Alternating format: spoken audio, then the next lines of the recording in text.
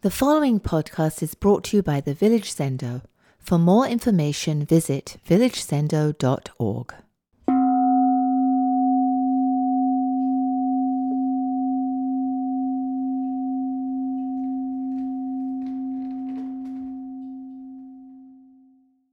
Hello, everybody. Back to gallery view. I can't stare at myself while I'm doing this. There, that's better. So I have set myself an impossible task that I may well fail at, but I had to give it a try. Some of you know that for the last year, I've been working on a book, often whining about working on a book.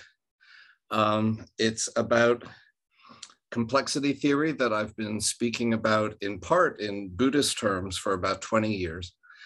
And I finally have the opportunity to turn it into a book. It's called Notes on Complexity, Life, Consciousness, and Meaning in a Self-Organizing Universe. How's that for over-promising? And the reason I'm mentioning it is that when our Ongo text was announced for this year, Komyozo Zanmai, the practice of the treasury of luminosity, it's, a typically impenetrable Zen text that's really beautiful and at the same time inspiring, even though, what exactly is it talking about? I felt like it would make a perfect epilogue to the book. I was really struck by how everything I'm trying to develop in the book is actually expressed far more beautifully and simply and in brief in our study text. So I want to try and do the second half of my book in 20 minutes or less. And we'll see how that goes. So Komyozo Zanmai, and I've already wasted 3. So a couple of paragraphs from the Treasury of Luminosity.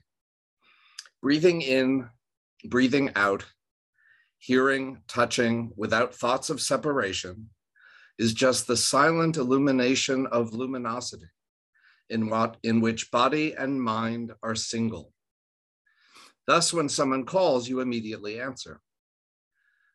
This display of luminosity must not just be something you experience in sitting, but in each step. This step are all the walking of luminosity. All through the day, be dead to personal views or fragmented thoughts. And really, that's my book in a nutshell.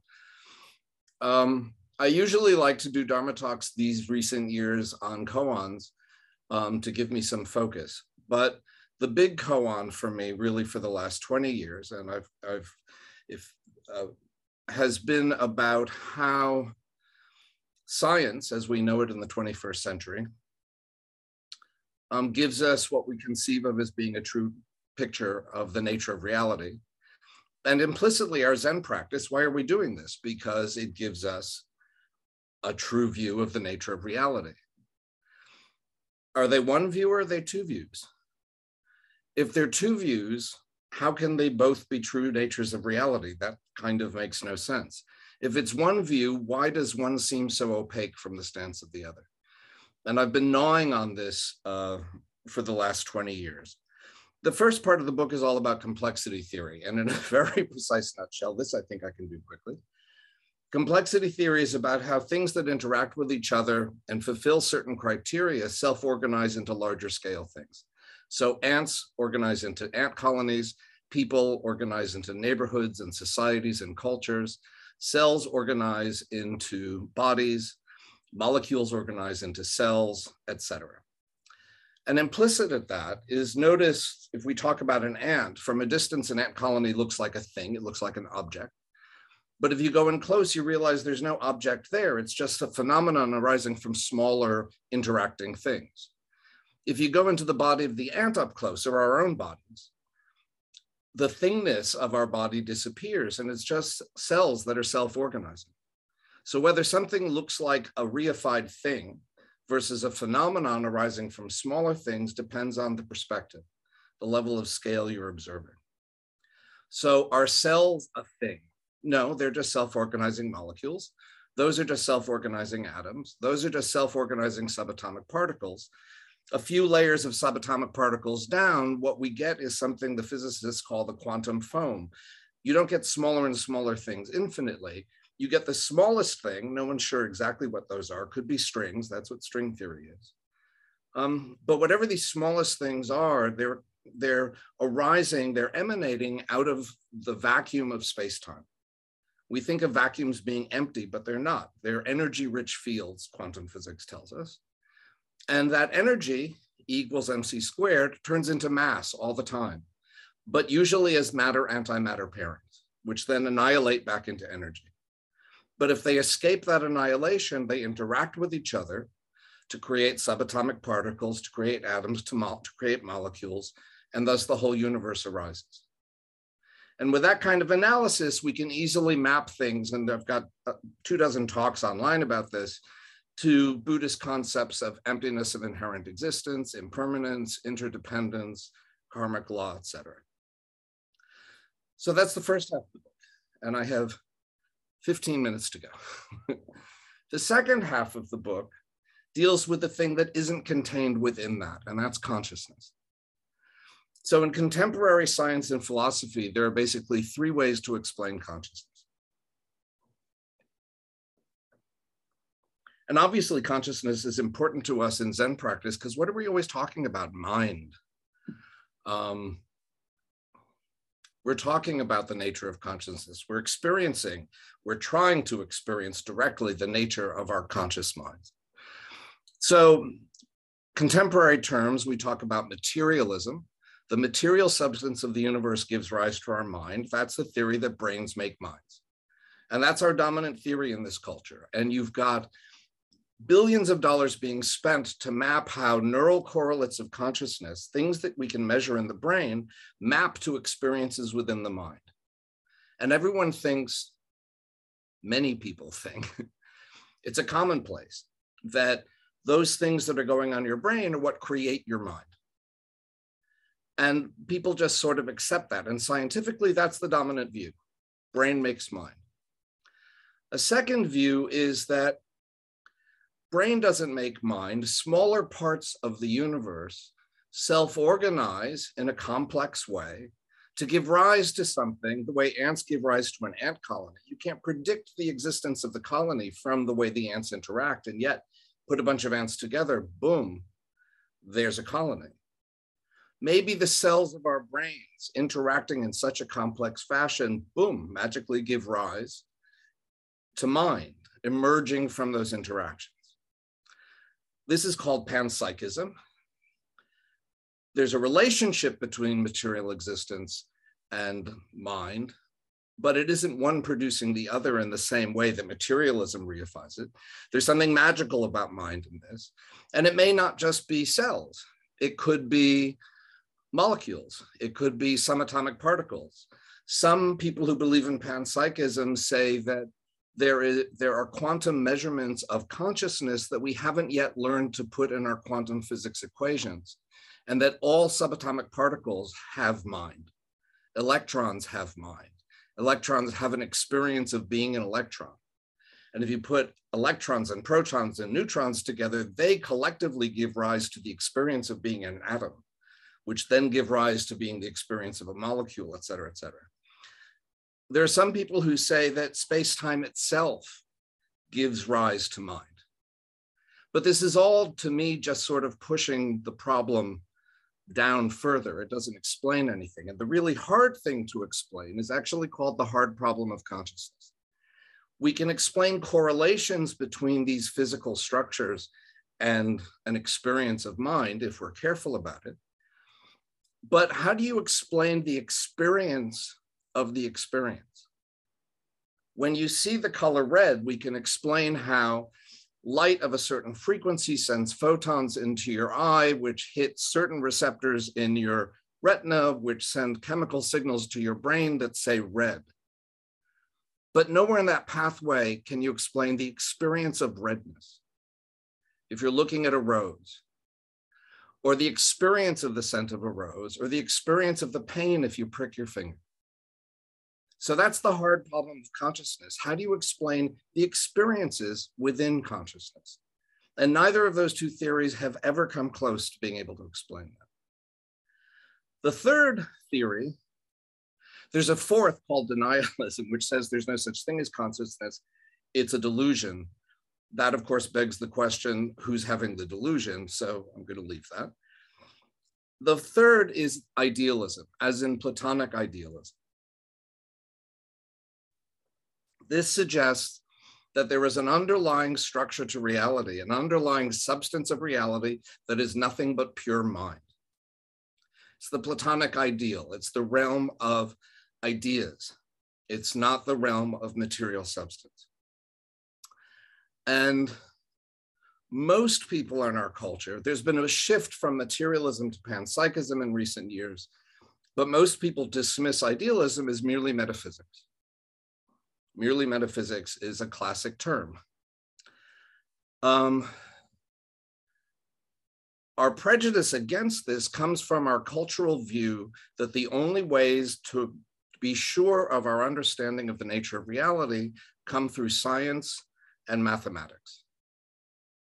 And even everyone in our Zendo would probably, if I said something like that, would go, sure, that's how we send rockets to the moon, build cell phones, MRIs. Yeah, science and mathematics. That's how we put the universe together. But it doesn't explain the experience of consciousness. And so this is a problem. Part of the problem lies in that we all have grown up in this cultural view. And that cultural view is not actually centuries old. It's about 100 years old. There's a group of philosophers, scientists, mathematicians, sociologists in Vienna around 100 years ago called the Vienna Circle.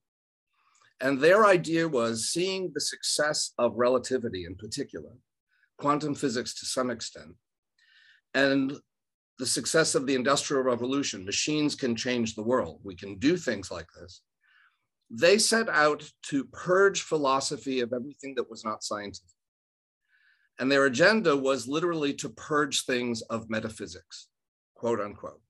If they were having a debate around a table and someone said something that about God or origins of life or, things in the realm of metaphysics, if you dared to quote Kant or Hegel, you would be dismissed as metaphysics. It was the worst insult they could throw at each other. And this became sort of our cultural view. And the reason it became our cultural view is, one, they were spectacularly good at self-promoting. They had a brand and they knew how to play it universally. And then Hitler marched into Vienna, and some of them were killed, most of them fled, and they were given homes in many of the great universities in departments of philosophy and philosophy of science around the planet. And so their view spread. And that's kind of our cultural view. If you talk to scientists who are trained today, implicitly they are based in Vienna Circle philosophy, even though they don't even probably know the names of the Vienna Circle. The one you probably may have heard of was sort of a semi-member, Wittgenstein, but I'm not going to go into him. 10 hours. And he wasn't really one of them. They didn't face the problem of quantum physics, which said that at the science, empirical science, means there's a split between the subject and the object. There's a scientist studying an experiment, and it has to be objective. There has to be separation. And that was true until quantum physics came along. And then all of a sudden, they started doing experiments about the nature of light. And it turns out that if you don't look at light in a certain experiment, it behaves like waves, just spreading in all directions. And it interacts with each other as waves. And you get these beautiful patterns like waves interacting with each other, interfering with each other. But if you look at the experiment, they turn into particles. And they look like little bullets hitting a screen on the opposite side. It all depends on whether you're looking or not. It all depends on whether there is a conscious observer making an observation. At the quantum level, there is no separation of subject and object. It can't be done. And this led Max Planck, who's arguably the founder of quantum physics. And this is surprising for someone of his generation who should have been more conservative. He actually said, there is no getting behind consciousness. The act of observation is what creates the nature of reality, the choice to observe or not observe. And so if you can't get beyond consciousness, then consciousness has to be the primary thing out of which everything arises. And that's idealism. That's Platonic idealism. That's metaphysics. The Vienna Circle knew this, and they completely ignored it. And I really don't understand how they got away with that, but they did. But they still had mathematics.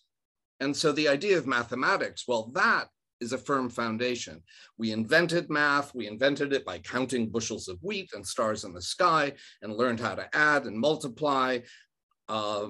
Geometry developed, and you can build and build on it, and you can create these beautiful proofs, so that even if you have something as simple as A equals A, or A plus B equals B plus A, those don't require proof, they're obvious. But there are things that are more complicated in mathematics that require proof to know they're true. An example of this would be the Goldbach conjecture. This says that any even number is the sum of two prime numbers. Now, people have tried this by hand up to about 100,000 numbers and have not found an exception, but that's not a proof. People have used computers to count to 4 times 10 to the 17th. That's 4 followed by 17 zeros. Every single even number up to that high is the sum of at least 2 prime numbers. But no one's ever proven it. We just tested it. Maybe there's a bigger number out there. So this was their problem. They thought that to set mathematics as the defining feature of how we understand reality, I might pull this off. You may not understand any of it, but I might pull this off. You had to be able to prove every mathematical statement. What that means is you have to have a complete set of proofs. Any system of mathematics needs to be complete in that every single statement within the system of math has to be provable and is provable. Moreover, it has to be consistent. You can't prove one thing and then prove its opposite. Everything within a system has to be consistent with everything else. And so a couple of decades were spent on developing proofs of the entire body of mathematics, particularly those based in arithmetic. Well, and there was always some tweaking. They'd fix something here and then something would contradict itself there. Or they would discover something like the Goldbach conjecture, which we still haven't proven that. It's sort of outside. We're pretty sure it's true, but we can't prove it. Sitting in the back of the room of the Vienna Circle was a guy named Kurt Gödel. Some of you who are old enough to remember back in the 70s, a book called Gödel, Escher, Bach. I discovered yesterday that Roshi knew this book. I was working in a bookstore when I was 16 and won the Pulitzer that year. Joanne is shaking his, nodding his head. So Gödel was 25 years old, the youngest member of the Vienna Circle. And he was invited in because he was already recognized as brilliant, but he never said very much until he finally spoke up 2 or 3 years later. And it turned out that he had been a Trojan horse for Platonic ideals. He didn't agree with anything the Vienna Circle said. In his mind, numbers were not something that we invented. Numbers were something that existed in the Platonic realm and were there for us to discover. And there could be things that we could discover through our intuitions, our mathematical intuitions, that maybe could not be proven, but that did not mean they were true. Well, it's one thing to say that, and the Vienna Circle would go, bah, metaphysics. But what he did is he constructed a proof that I'm really not going to go into now, but it's extraordinarily beautiful in the way that Gothic cathedrals are beautiful. It's often compared to the music of Bach. It's sort of, he makes an intuitive leap and then comes round to prove that in fact, in every system of mathematics, that is consistent with itself, there will always be statements like the Goldbach conjecture, though we still don't know if it's one of them, but could be statements like the Goldbach conjecture that are true but cannot be proven. You can only know they're true by intuition. And if you show that every system can be proved, every statement within a system can be proven, it will necessarily contradict itself. You'll lose the consistency. So the Vienna Circle lost on science. There's no separation of subject-object. And they lost in mathematics. You cannot both be complete and consistent. And that opens the door for intuitions. Metaphysics comes sweeping back in. And we can use that then to say, well, what does metaphysics teach us about mind? So what a collaborator of mine who's with me, I summarized the book in chapter 12, summarized the work that we've done together in chapter 12. He's a Kashmiri Shaivist and also has a history of studying Vedanta. I do the Jewish mysticism stuff academically, and I've been a Zen student for a long time. And we looked at what those strands of thought and experience have to say about the nature of mind. And without going into it in too greater detail, what they all have in common is that they describe the fundamental mind that underlies reality, out of which existence comes, as being a realm of non-dual, pure awareness that is luminous. One of the qualities they all agree on is its luminosity, which is what sort of brings us back to the text. It is non-dual, meaning in the realm of the absolute, a Buddhist term, in the realm of the Ein Sof in Hebrew, Lurianic Kabbalah, the fundamental ground of being is luminous awareness that has no subject-object split. The split into subject-object, the world of the relative, happens at the moment of creation. Buddhism doesn't have a lot to say about what happens in that moment. Vedanta doesn't delve into it much either. Jewish mysticism talks about how that realm of pure luminous awareness, the Ein Sof, has to contract to create a difference and separation into which an object can be placed, and that becomes the world. So subject-object comes from separation within that non-dual awareness. Shaivism really gets into the details of it. This was their primary question in Shaivist practice. And what they recognize is that subject and object duality exists as potential within that luminous awareness. And it starts to sort of shimmy apart. And they dissect these stages, they call them tattvas. There are the 5 primary tattvas in which you sort of see subject and object starting to become aware that they have the potential of each other, starting to become aware that, oh, I'm a subject that can perceive an object. The object side starts to perceive that it is the object of a subject. They separate further. And in the 5th tattva, they separate completely. Now, you can't have separation until you have something within which you can measure the separation, like distance and time. And once you have distance and time, you have space and time. And that gives you space-time. And we know that space-time is an energy-rich vacuum that erupts in the quantum foam, that gives rise to subatomic particles, to atoms, to molecules, to the entire universe. So all of this together gives a really coherent single view, both scientifically, philosophically, as well as spiritually, that the ground of being is luminous mind. And that luminous mind, allowing for itself to become aware of itself, gives rise to the existence of the relative that we experience as our everyday world. And then, having said all that, if you've managed to take some of it in, I'll just read a couple of more things from our text and see whether it's less obscure. Luminosity has no location.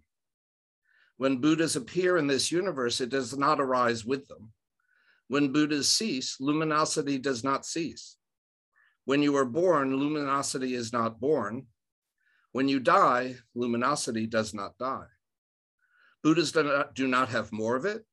Sentient beings do not have less. If you are deluded, it is not. If you are enlightened, it is not. It has no rank, no form, and no name. This is the body of totality of all things. You cannot grasp it, you cannot throw it away, it is unattainable. Although it is unattainable, it penetrates this whole body. Which whole body? From the highest heaven to the deepest hell, all realms are illuminated perfectly. This is wondrous and inconceivably subtle luminosity.